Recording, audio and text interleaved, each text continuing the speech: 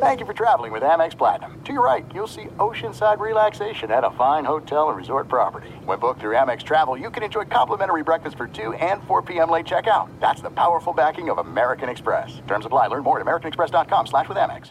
Sexton trying to get loose. He'll fire. Hey! Knocks it down! Toro slammed it home! Garland upstairs. Oh!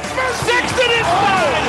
A thunderous dunk! And Allen blocked the shot at the rim. Welcome to the Chase Down Podcast, part of the Cavs Media family. I'm your host, Justin Rowan. Support for this podcast and the following message comes from Zoom. 500,000 businesses connect using Zoom, a single platform for phone, chat, workspaces, events, apps, and video. Zoom enables real-time collaboration for teams around the globe. Zoom, how the world connects. And connecting with me now live via Zoom is my co-host, Carter Rodriguez. Carter, how you doing, buddy? I'm doing good. Just had a little staycation. Took the entire week off last week. Longest vacation of my professional career. Spent 3 days doing nothing, and then went to DC for the weekend with my little brother's trip. So yeah, I'm doing great. I'm refreshed.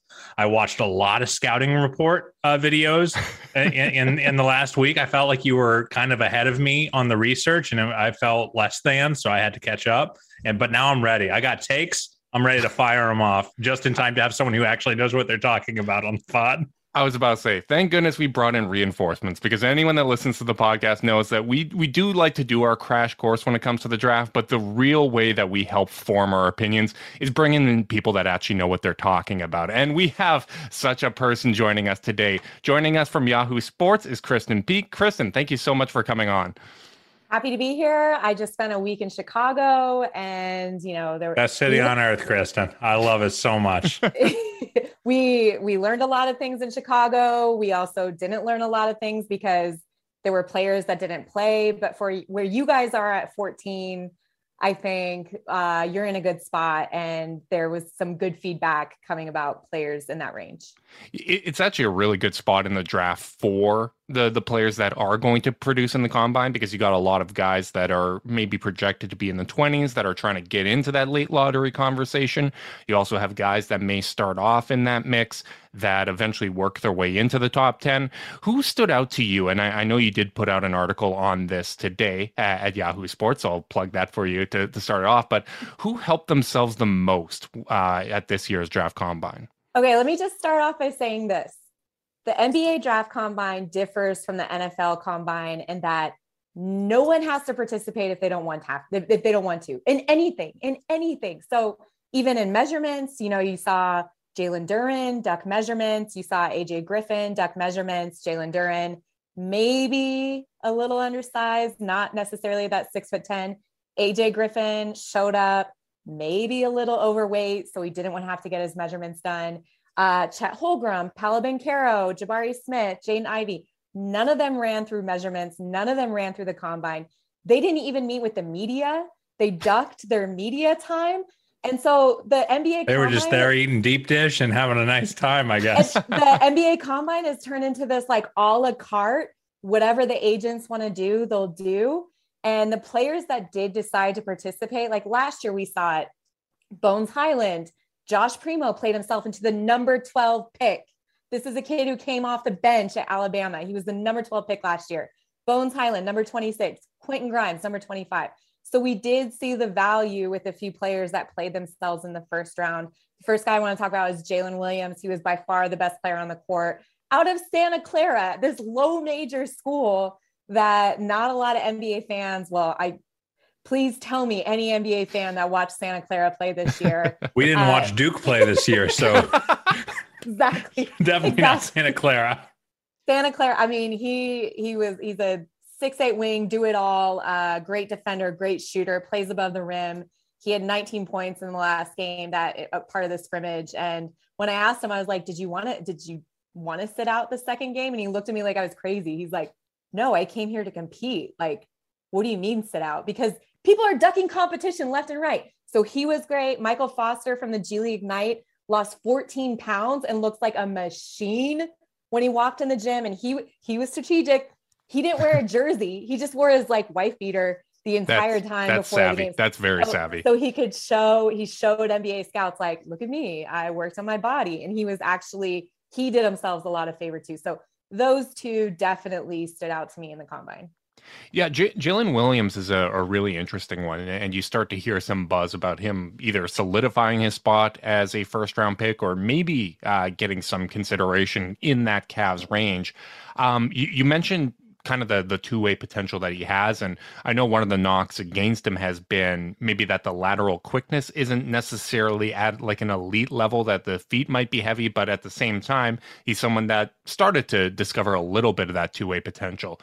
Do you think that he is a player that should be in consideration when it comes to the lottery? Because when you look at like the size, the wingspan, and just kind of the physical tools he brings to the table, it's really interesting, even though he is one of the older prospects in this draft. I think you just hit that right there. Because he's so much older, I don't think we're going to see him hit the lottery. Josh Primo was special last year because the San Antonio Spurs picked him up at 12 because they knew like 16 years old. Yeah, we're going to stash him and we're going to develop him and we're going to make him about this culture and grow him as a player. Like Jalen is not that. But he's still, I mean, he's going to be a first round pick for sure. And but he will, I'm never going to say never, but I don't think he'll be there. I don't think he'll be there at 14 or teams will not be wanting to take him at 14. Yeah, it's really interesting. The other guy that kind of jumped out, and Carter and I were a little split when we were talking about it last week, was Dyson Daniels. And I feel like he's someone whose measurements seem to help a lot. And every video that I watch, it seems like he's hitting every single one of his threes. Now, that's a guy that I think both of us felt, oh, if he fell to 14, that would be really, really exciting. That'd be great. That dream's over, right? It's over. It's over. We're hearing top 5 now with Dyson Daniels. Can I tell you my favorite story about the combine with Dyson Daniels? So I show up to media availability. I lived in Australia. I lived in Sydney for 2 years. So like me and Dyson already, like, I'm always like, oh, I live in Sydney. Where'd you live? What? So we already have that connection. And I'm sitting there and the PR person for the NBA, Dyson showed up 10 minutes early to his media availability. Doesn't happen. And the media person, Mara, she's like, you're early. Do you just want to hang out back here? Like have a seat, get some water.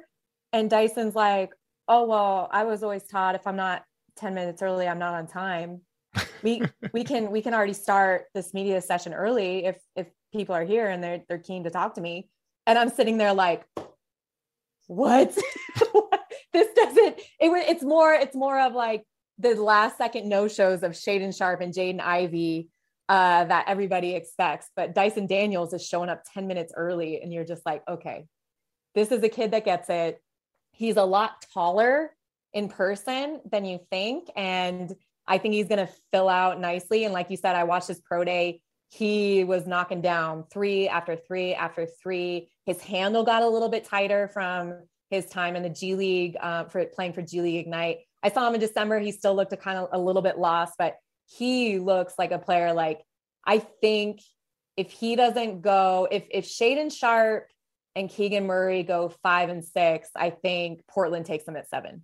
Yeah, I think, I get why he's getting that top 5 buzz, because you got a guy like Sharp who has all the skill set. He's got kind of the tools, but didn't play basketball last year. And then you got a kid who plays the same position, has a lot of the same, has that big 2 body, but challenged himself against grown men last year. Like, I feel like you have to kind of grade any of these G League guys on a curve, because it's actually, I think it's a lot harder of a job than going up against some enterprise rent-a-car salesman. God, good Lord. In the MEAC.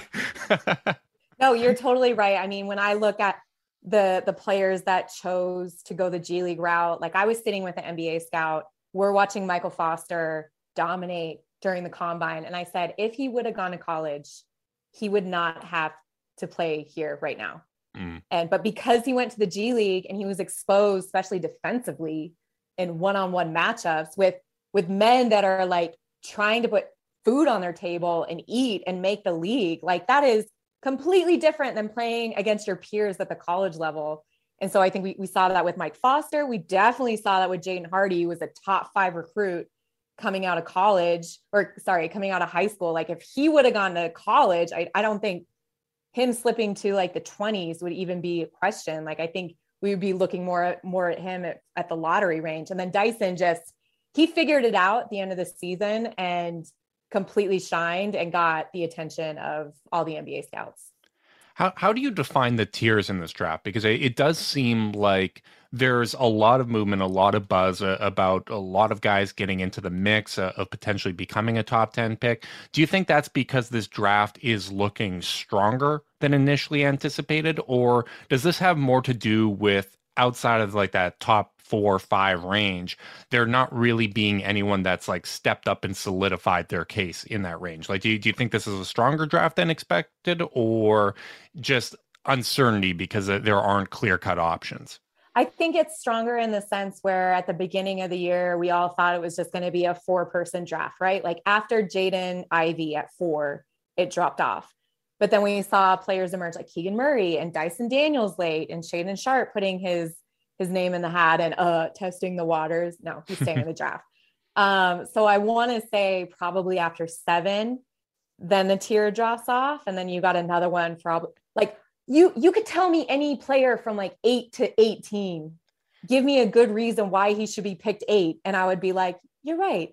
That is a great reason. So that's the sense I was getting, which is a really good thing, because I've had conversations with people, and every time I'll bring up someone, whether it's Tari Eason or Malachi Branham, like all these guys that I find really interesting, and I'll hear, well, they could really jump into the top 10. And I feel like that list is a lot longer than 14. And I feel like at 14, there are going to be multiple good options there. And I know you did have Branham mocked to the Cavs at 14 in your... He's not going to make it. He's not going to make it there? He's not going to make it there. So what is it about what he's shown so far that to you makes you feel like he's probably going to be a little higher than projected?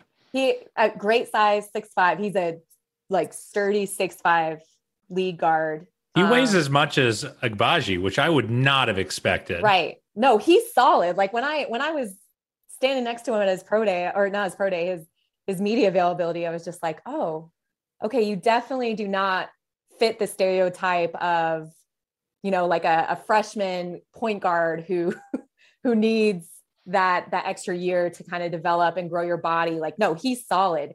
And he interviewed incredibly well. His pro day, he missed some shots. I don't think that's going to knock him. I know he's meeting with several teams before the draft, but he's just a player that a lot of guys, like I had a team tell me, and this is a team not even in the mix for the lottery. And I was like, who do you take at 5? And he goes, Malachi Branham. And I'm like, wow. At 5? That's, he goes, seems a little, that's a little rich for my blood. No. I know. And that's what, like, when you're not picking in that range, you have the freedom to say whatever you want. You can fire off some takes so you look smart later. Yeah, exactly. You can say whatever you want. But he just said to me, he's like, his jump from the beginning of the season to the second half of the season was so incredible. After that Nebraska game where he kind of like went off, he even said, he told me, he said, I didn't want that to be just a one-off game. Like I wanted to show NBA scouts and everybody else that, no, this is who I am. This isn't just like a one-off game that, he had 30 something points against Nebraska. Like he wanted to show like, no, this is who I am for real. So I'm sorry, go ahead. No. That's just who he is as a player. So I did want to ask, we've talked about a couple guys who have really helped their stock that have gone from kind of the mid lotto to, maybe as high as top 5, top 8. Who in the top, let's say 10 right now, do you feel like has a chance to kind of go the opposite way that might slip? You mentioned AJ Griffin didn't measure, looked a little out of shape, has those injury concerns. Is he a guy you kind of see that, if you had to pick someone to fall, would it be him? It would be him. And then it would also be Shaedon Sharpe in the sense where, like you said earlier, he doesn't have a lot of casework, and teams don't necessarily want to invest millions and millions and millions of dollars on a player that they watch film on from Nike's Peach Jam, where he was incredible, but also that's high school basketball, not the NBA. I personally, like during the pandemic, I don't think anybody saw Shaedon Sharpe more than I did. I saw him several times during the pandemic. And this is back when he was like a top 75 recruit. And I said to him, I was like, well, who's recruiting you? He's like, Minnesota, Oregon, Iowa. And so I just said to him, I was like, well, where do you want to go to school? I said, Shaden, I think you were a top 10 kid, and I think he's rising too fast. Him and his people, his camp are in way over their head in this process. And they just don't know how to navigate it because they haven't hired like a big time agency yet. So I think he hasn't had any media training. He's already a very soft spoken kid. And so he's not going to interview well, I don't think, for teams. And so teams might be put off by that. But long run, I think he's all-star. I think he has all-star potential. So if does he slip out of the top 10 in your eyes? No, I don't think so either. He doesn't. Yeah. I think AJ Griffin might. Who else is in that range? I mean, Mathurin feels like the safer, like if you're going to take a risky pick, he feels pretty safe. I think Griffin, if there's a guy who has that big fall, I mean, obviously you never know what people's medicals come back like, but like you think of a guy like that, he might be a guy that the Cavs could target because if he has a fall, sometimes it's not their fault. Sometimes they're going through something physically and they're just not right. And, I've mentioned the Michael Porter Jr. thing a couple of times. Obviously, that's not looking great for Denver right now.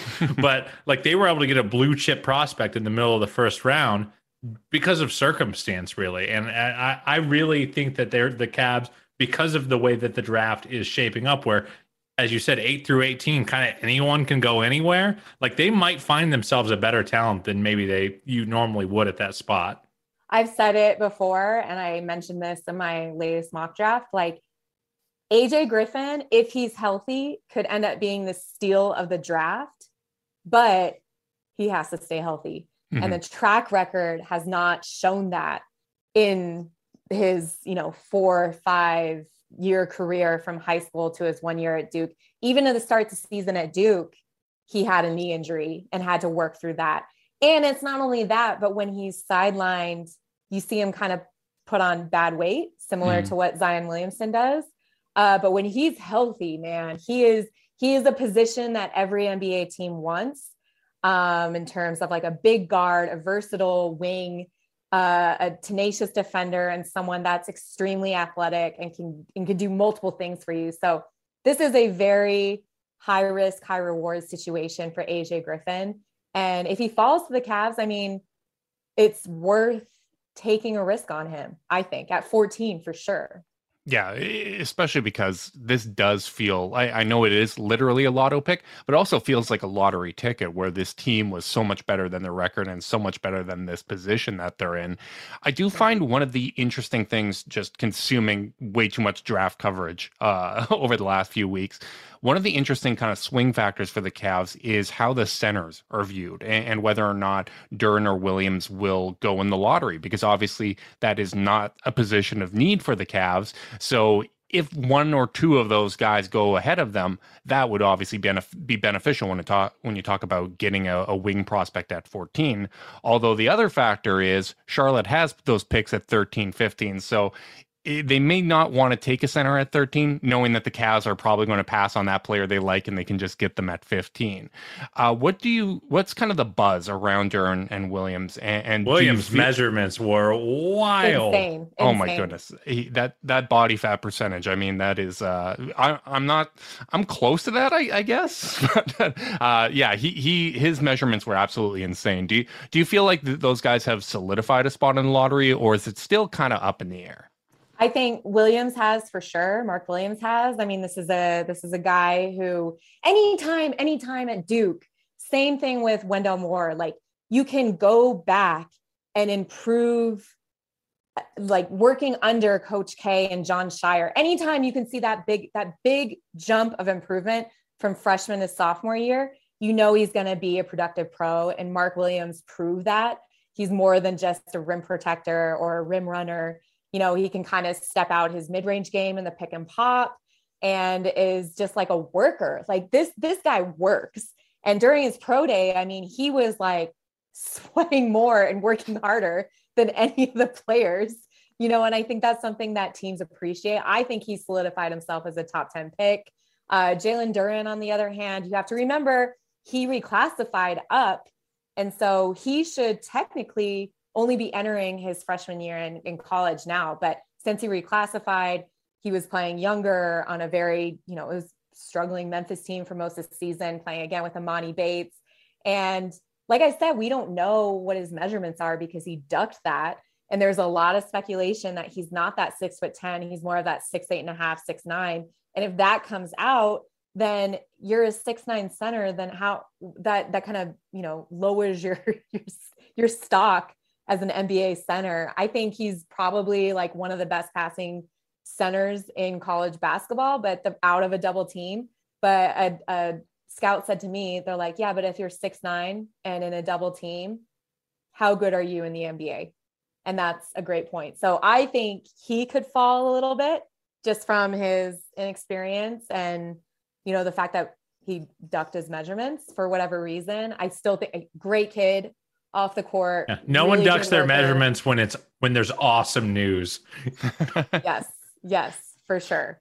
But he could grow into something. He's just 2 years away, From a talent standpoint. So Williams kind of solidifying himself as a top 10 pick. In the event that he did have an unexpected draft day slide and he's there for the Cavs at 14, do you feel like he's probably a tier above some of the guys like Atari Eason, or just like if the Cavs were to take a best player available approach, would you advocate for taking him in that spot? Or do you feel like because the tier, there's so many other players in that mix that can address the Cavs' need, that are similar talent level, similar ceiling? Do you feel like they should maybe go with Williams in that spot, or would you advocate for taking someone at a position of need? You guys have one of the best young front courts in the league. I don't think it makes sense. It's like the Kings drafting guard after guard after guard with their lottery picks, like 3-4 years in a row. Well, it's kind of like a quarterback, right? Like where if you don't have one, you just keep taking shots until you get that guy in there. And honestly, I get what you're saying, like best available, and I understand that. But if you're the Cavs and Tari Eason and Mark Williams are still there, our heart. We love Tari Eason on this podcast. And you're taking Tari. You're taking Tari at 14 between those two. I was getting ready to ask you about him because a bit of an interesting prospect profile, like a lot of weird stuff jumping out. Like on one hand, you look at his stat profile and you go, oh, this guy, how is this guy not a top 10 pick? You look at his athleticism. How is this guy not a top 10 pick?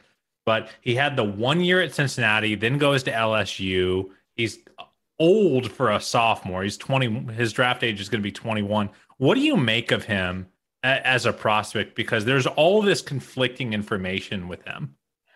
I don't get the negativity about Tari as a prospect. This is a killer on the court. He's a great defender, can defend positions 1 through 4 because of his athleticism. Does his 3-point shot need work? Yeah, but you can say that about the majority of players coming into the league.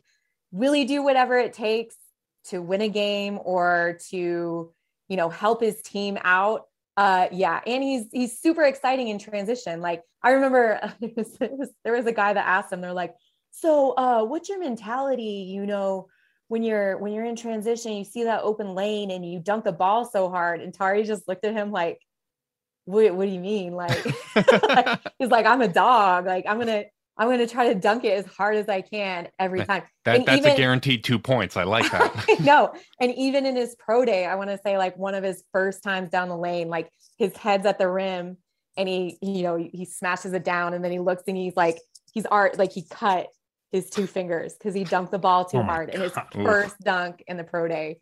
We're still a little scarred when it comes to finger injuries on the rim. That's it's a little too soon for any of that talk. Yeah, my brain just flared up. I want to ask, do you think that he can play the 3 at the next level? Because if you're the Cavs, you're playing Lauri Markkanen at the 3, so it's not like you need an elite ball handler and pick and roll guy. But like, do you think he can play on the wing on a Cavaliers roster that's built like they are? I do. I have zero hesitation or problem with Tari at the 3. And the fact that he is so big and so like his frame is going to fill out even more even in mismatch situations at the stretch 4, like he'll be able to post up smaller players. I think that really, will help and give him the advantage on offense. And then, like I said, defensively, I don't think there's a better defensive player in the lottery than Tari Eason.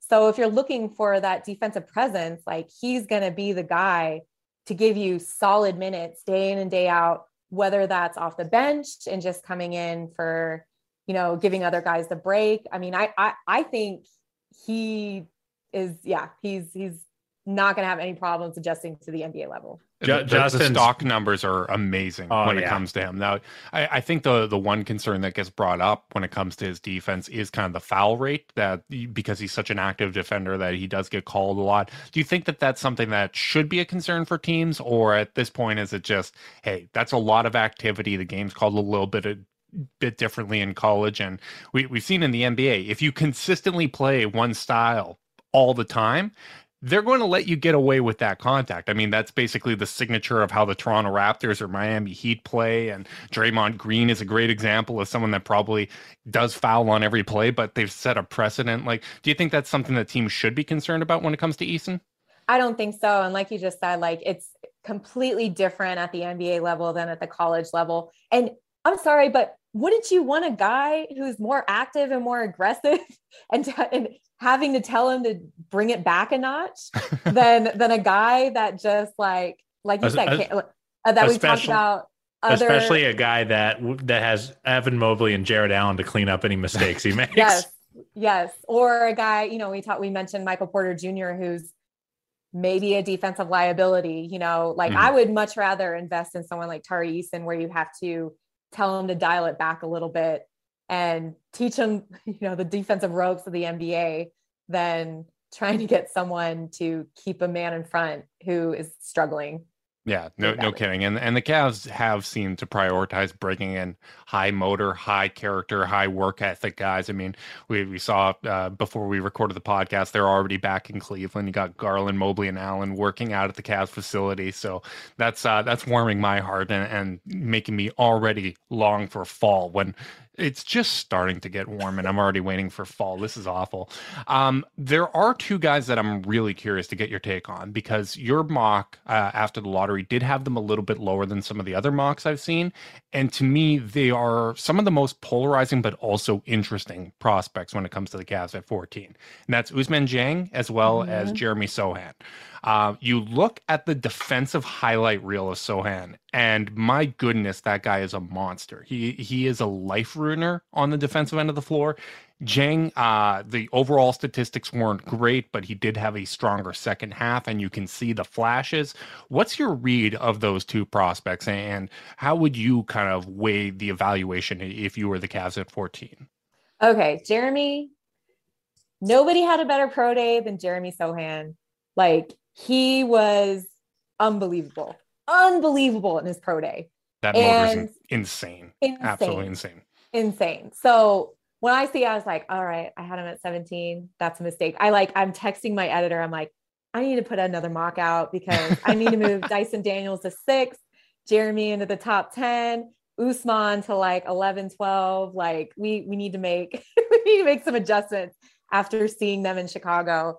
But Jeremy, I think like a team's going to scoop him up in the top 10. I know I keep saying that. And I'm like, oh, KP, you've said more than 10 players in the top 10. But that's a really good thing. We're really good for tracking you. You're less than 10 so far. You're good. So now I'm like, okay, well, maybe Johnny Davis or Ochai will be there for you guys at 14. But Jeremy is a player, like during his pro day, honest to God, like the things he was doing. And, I saw him a couple times at Baylor, so I know who he is on the court. But with the NBA spacing and just the freedom to create for himself, I think that's really going to cater to him. And I think NBA teams really saw that in his pro day and what he was able to do in terms of like his 1-2 dribble pull up. He was consistent from 3-point range. The way he played above the rim, like it was unbelievable. And another thing I asked him, I was like, Jeremy, what color is your hair going to be on draft night? And you saw him just like think about it. He's just like, well, No, I don't think I could tell you that. It's going to be good though. He's waiting for a promise. He's waiting for a promise, Yeah, and there's going to be a he's- hat. He's going Oh to my have like a gosh. trucker hat on, and then he's going to reveal at the same time that Adam Silver calls his name. And I even said to him, I was like, this photo is going to live on the internet forever. Like, don't come on, like be smart about this. But he's like loving every minute of this process. He looks great. And I'm excited for him. But yeah, I wanted to ask because I look at that guy and I'm more on the skeptical side in terms of, I think he's definitely more of a 4 than a 3 right now. Just, not a ton of wiggle. Did you see him add to his dribble game at this pro day from the college season? Do you feel like he's got a bit more of that playmaking in him than he showed in Baylor? I do. And Baylor is a tough team to be able to showcase that. I want to say it's similar to Florida State. And people think that Scotty Barnes essentially came out of nowhere, but it's just the way that the teams, kind of make up their offense. And me and Jeremy talked about this. I said, were you surprised at the rise that you had, in draft boards during the season and everything? And he goes, well, as soon as I had the freedom to showcase what I'm about in games, even if it was just glimpses, I think I took full advantage of it. And I was all about that. So he understood, he understood that he was in a system that didn't necessarily cater to the NBA level, but he wanted to show in glimpses what he could do and produce when he had those opportunities. Yeah, and you look, he knocked down 36% of his catch and shoot 3, so at least there's some potential there. I agree with Carter. Sometimes it looks like he doesn't have the juice, but when you look, especially at those defensive highlights, I felt the same way watching Scotty Barnes last year, where I'm like, this guy is legitimately ruining teams' lives. And he didn't athletically test that well either. He didn't have crazy vertical, but Justin and I were both like, this dude enjoys ruining people's life. If you were to walk to the Y and you saw Mobley, Sohan, and Allen as the front court in a pickup game, you take your ball and you go home, that would be absolutely miserable. So he's a guy that I absolutely if he was there at 14, I would understand taking that swing, because there's just he's an athlete. That's what it really comes down to. I feel like he's very malleable. You can kind of help develop different aspects of his game. Maybe the playmaking juice isn't there yet to consistently play the 3, but at the same time, the Cavs' needs at the 3 are different than a lot of other teams. Now, you mentioned Jang at 12. And that's really funny, because when I was watching the videos on him, I messaged Carter right away and I said, this is the most OKC player I have ever seen in my entire life. Can you give us a little bit of your read on him and why you feel like he's probably going to go in that range? It's so crazy. His rise to me, first I just thought it was a Mike Schmitz, Jonathan Gavoni, their little project that they were trying to push on us in terms of no, you have to watch this player. He's a lottery. Just showing off how much scouting they do. I know. And I'm just and I watched him in Australia and I'm just I don't see it. And that was the beginning of the year. And then by the end of the year, I watched 2 of his last games and I'm like, oh, okay. You see glimpses. He's still so raw. He's kind of like a Jackson Hayes in that sense, where if you're gonna take him at 12 or anywhere 11, 12, 13, then you're getting a project. And I've even had teams say to me, they're it might even be the thing where, yes, we take him and then you send him back to the NZ Breakers for 1 more year of development before you bring him on the team. So, because they're gonna have to pay out his contract regardless.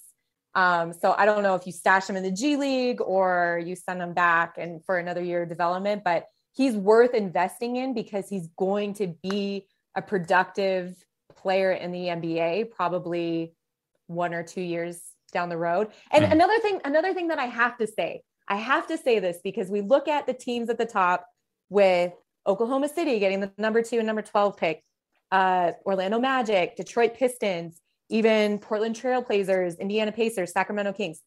Do you guys understand that all of these teams are going to tank again next year to try to get Victor Wembanyama? Every single one of them. This is not the be all end all for the NBA. There's going to be 1 more year where you're going to see 10 teams probably like in early December, they're going to shut it down and they're going to try to tank for this one player that's coming out of France. That's why I've got beef with the basketball gods. The Cavs were playing honest basketball and they did honest not yeoman's work basketball.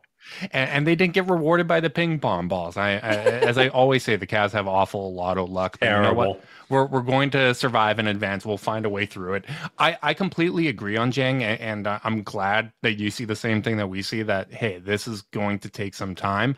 I would certainly understand it, just given the Cavs' history of player development, that we can stash them. We can be patient. We have a pretty full rotation, assuming that Sexton and LeVert and all these guys are back. And depending on the day, like depending on when someone talks to me, I will go back and forth. Sometimes I look at like a Jang or a Sohan that's going to need some time and development. I'm like, take the big swing. Like that's such a special talent. Let's do it. And other times I look at someone like Malachi Branham. I'm like, that boy, nice. Like he is such a polished scorer. Ochai Agbaji is such a polished prospect as well. When it comes to Agbaji, do you think that there is still more untapped potential when it comes to him? Because I know that's one of the kind of concerns given his age and the fact that he's more polished, but doesn't have crazy playmaking juice or that self-creation. Do you think that there is still untapped potential for him once he gets into a pro system and with pro trainers?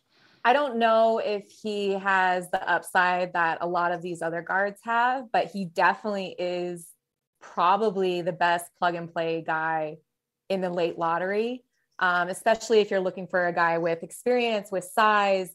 And there has to be something to said about a player that knows how to win. And Agbaji knows how to win. Clearly, they won the national title, and he was one of the driving forces for that title run. And so anytime you're wanting to bring a player like that into an already set organization, with an experienced backcourt, with Sexton, with DG, I mean, he's going to be a plug and play guy wherever he lands. And he's going to be productive because he's a guy that can jump in right away and give you solid minutes. I don't think he's going to struggle with the pace or the physicality of the NBA game because he is on the older side and he's already played 4 years at Kansas. Mm-hmm. Do you feel like Johnny Davis, now he's someone that I haven't looked into at all, but when you look at kind of all these risers, Johnny Davis is one that I haven't seen a lot of talk of, that seems like he's solidified his spot in the top 10 and maybe is potentially a guy if Branham were to jump up and if Dyson Daniels and all these other guys are to move in the top 10, maybe he's someone that does slip to the Cavs position. Do you think that he is someone that kind of has the upside of some of these other players that we've talked about, or is he kind of in that mold of just a safe, solid, kind of already defined player? I think, the jump that he made from his freshman year to sophomore year was insane. And so anytime you see a player make that jump, or you think that they still have room to grow, at the pro level. So I don't think he's as like tapped out or plateaued as much as Agbaji has. Mm-hmm. But he's a player, like if he falls to 14, like this is a guy that gave Jaden Ivey at Purdue. He's on the road, he's playing Jaden Ivey at Purdue, and he put up like 30 something points on him and was the better guard. Now, mind you, Jaden told me after the fact that he had the flu. Mm-hmm. So we'll go ahead and give him that. But like, that was still very, and there were multiple NBA scouts in the building for that game. So that is like, if he's at 14 and on the Cavs, you take him. You definitely take him. He's going to be a great locker room guy. He's going to be a hard worker. He was a quarterback in high school, so he's tough as nails, has great hand-eye coordination, great vision in the open court. Cleveland is a football town, so that's definitely going to go love over that. Yeah. I mean, we had to fight that with Jalen Suggs last year while we were advocating for Mobley. So at least this is one that we would all still be on board with, because I do think like if you can bring in someone that does have that kind of playmaking skill to go alongside some of the other options the Cavs have, that's a really, really exciting proposition. And I think one of the most encouraging things throughout this draft process is it does seem like there are so many good options. Like I could list, taking the centers out of it, I can list 13 players that I could see going ahead of the Cavs, and there's still going to be multiple good options, whether it's Agbaji, whether it's Tari Eason. Is there kind of a player in that range that you like the most for the Cavs? Like, obviously, there's no sure things when you're drafting at 14, but out of Abaji, Eason, Branham, Sohan, like, what's kind of your favorite pick for the Cavs if you could design how draft night would go? I mean, I'll say this because Madison, our mutual friend, who also works on the social team, she's the best. Said, she's like, we love your pick for Malachi at 14. I was like, I don't think he's going to be there. And she's like, all I want to be able to tweet is just a kid from Akron. That's the marketing mind. That's very, very, very savvy right there. Yeah. But he would obviously be, I think, the best pick for sure at 14. If he's not there, then I would probably go to Jeremy Sohan for sure. And then Tari Eason, and then Ochai Agbaji. That would kind of be like my pecking order if I were the general manager choosing. But what if Jang was there? What if the draft goes absolutely crazy and Jang is there? I would take him above Tari Eason. Really? Because I think Justin and I would. Justin, is it fair to say you would put Eason over Jang right now? I think I would just because I heard him with that one. Yeah, you really did, because Jang, I started talking myself into, but just given the Cavs' needs, like I just feel like Tari can step in, and maybe it's at the expense of a Lamar Stevens, or we don't know how it's going to roll out, but I feel like he can come in off the bench, provide energy, and really be in a system where his strengths can be accentuated and the flaws aren't going to be as exposed because they can bring him along at his pace. So to me, Tari is really, really exciting. And as much as I want to take a swing, I feel like he's a good balance of taking that swing and still having some upside while bringing refined NBA skills to the table immediately. I'm not surprised that's your take. And I agree with it. I love Tari Eason. That dude's amazing. I mean, we want Jeremy Grant, so like he's basically Jeremy Grant. Like he looks like young Jeremy Grant. So when it comes to Malachi Branham, are you concerned, like if he was there at 14 and the storyline kind of layout is there, are you at all concerned with some kind of redundancies or overlap when it comes to like a Karis LeVert or some of the other options that the Cavs have? Or do you feel like the scoring talent is just that refined already at such a young age that you can bring him in and feel good about his odds of just figuring it out? I think he's the player that can figure it out. I mean, what is he, only 19? So he's still got plenty of years to figure it out in terms of like his fit and what his role is on an NBA team. And this is a player, like I said, off the court, one of the best kids in this draft for sure. I call them kids because they are kids to me. Like we're old. The 19. Okay, I know. Kids to me too. Am I dating myself by calling them kids?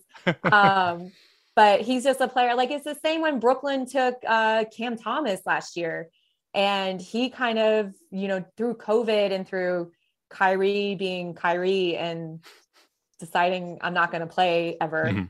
Mm-hmm. Cam was able to be a plug and play, but that pick in the first round last year for Brooklyn, a lot of people are like, well, why would you take a heavy shooting guard when you guys already have that in Brooklyn? And it's just like, well, when a player is that good, you draft them and they figure it out. They just adapt.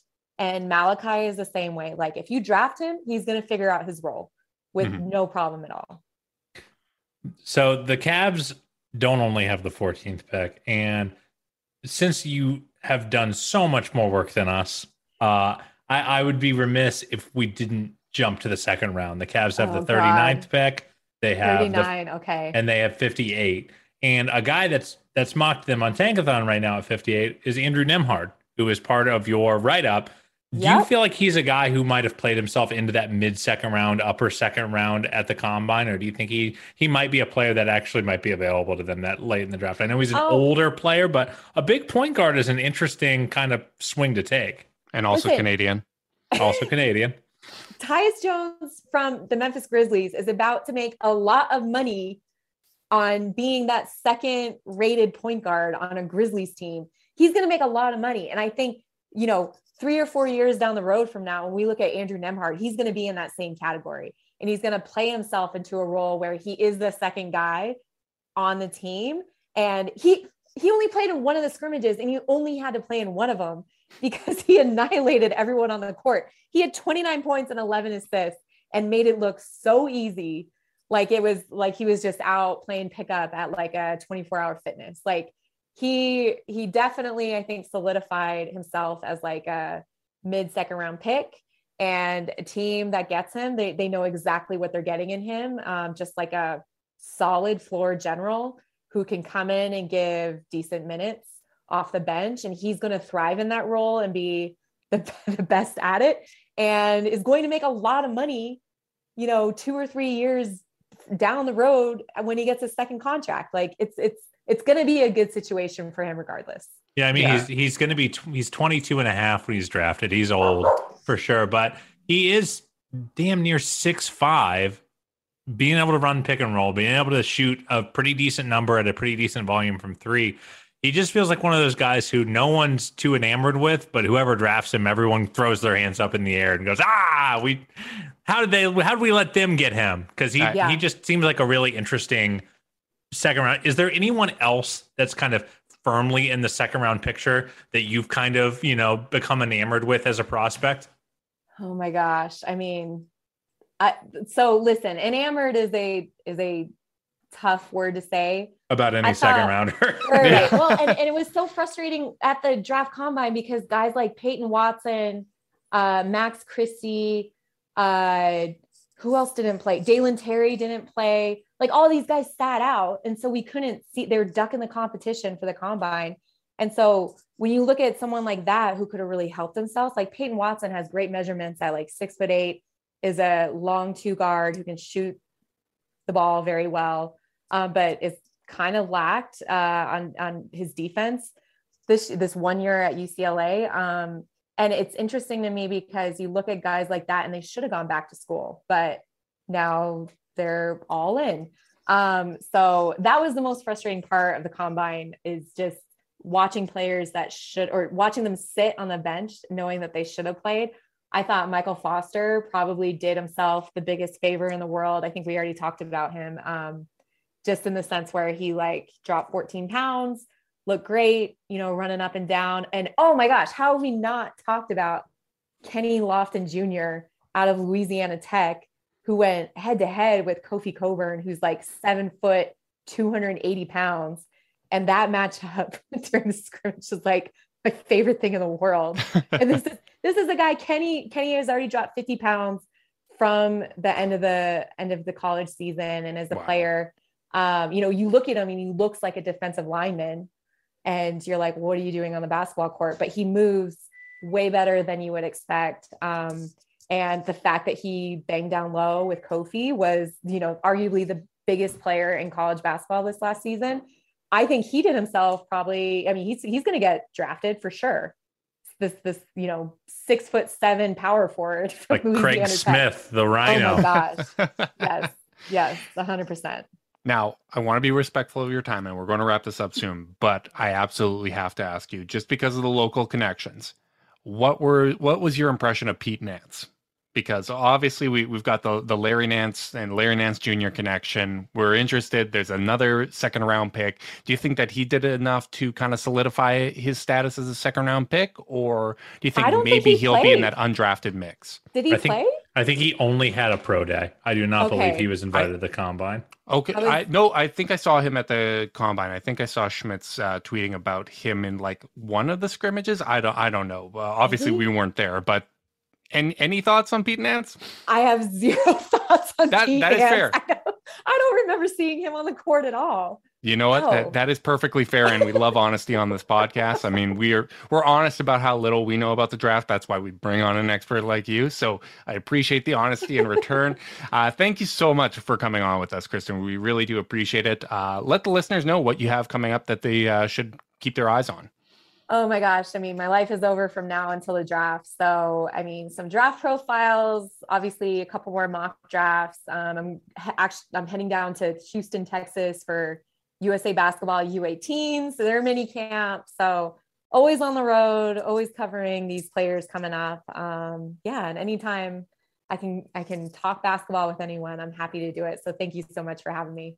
Oh, thank you so much. This was really informative. I feel more caught up than I was before, and you're going to hear us stealing your takes on the next pod if you listen. Oh yeah. That's what we do. We just glom onto other people's draft stuff because we're not smart enough to know it ourselves. We came up as aggregators. We know our role in society. So thank you so much, Krysten, and a big thanks to all our listeners as well that are tuning in. If you're watching live on YouTube, make sure you like, subscribe, click the notification bell so you know when we're going live. If you're listening via podcast, you can support us by leave a rating, leave a review, subscribe, unsubscribe, and help cook those books. If you want to be part of the Chase Down's exclusive Discord chat, send a screenshot of that review to chasedownpod@gmail.com. However you choose to support us, we really do appreciate it. Make sure you guys are staying safe out there. Until next time, go Cavs.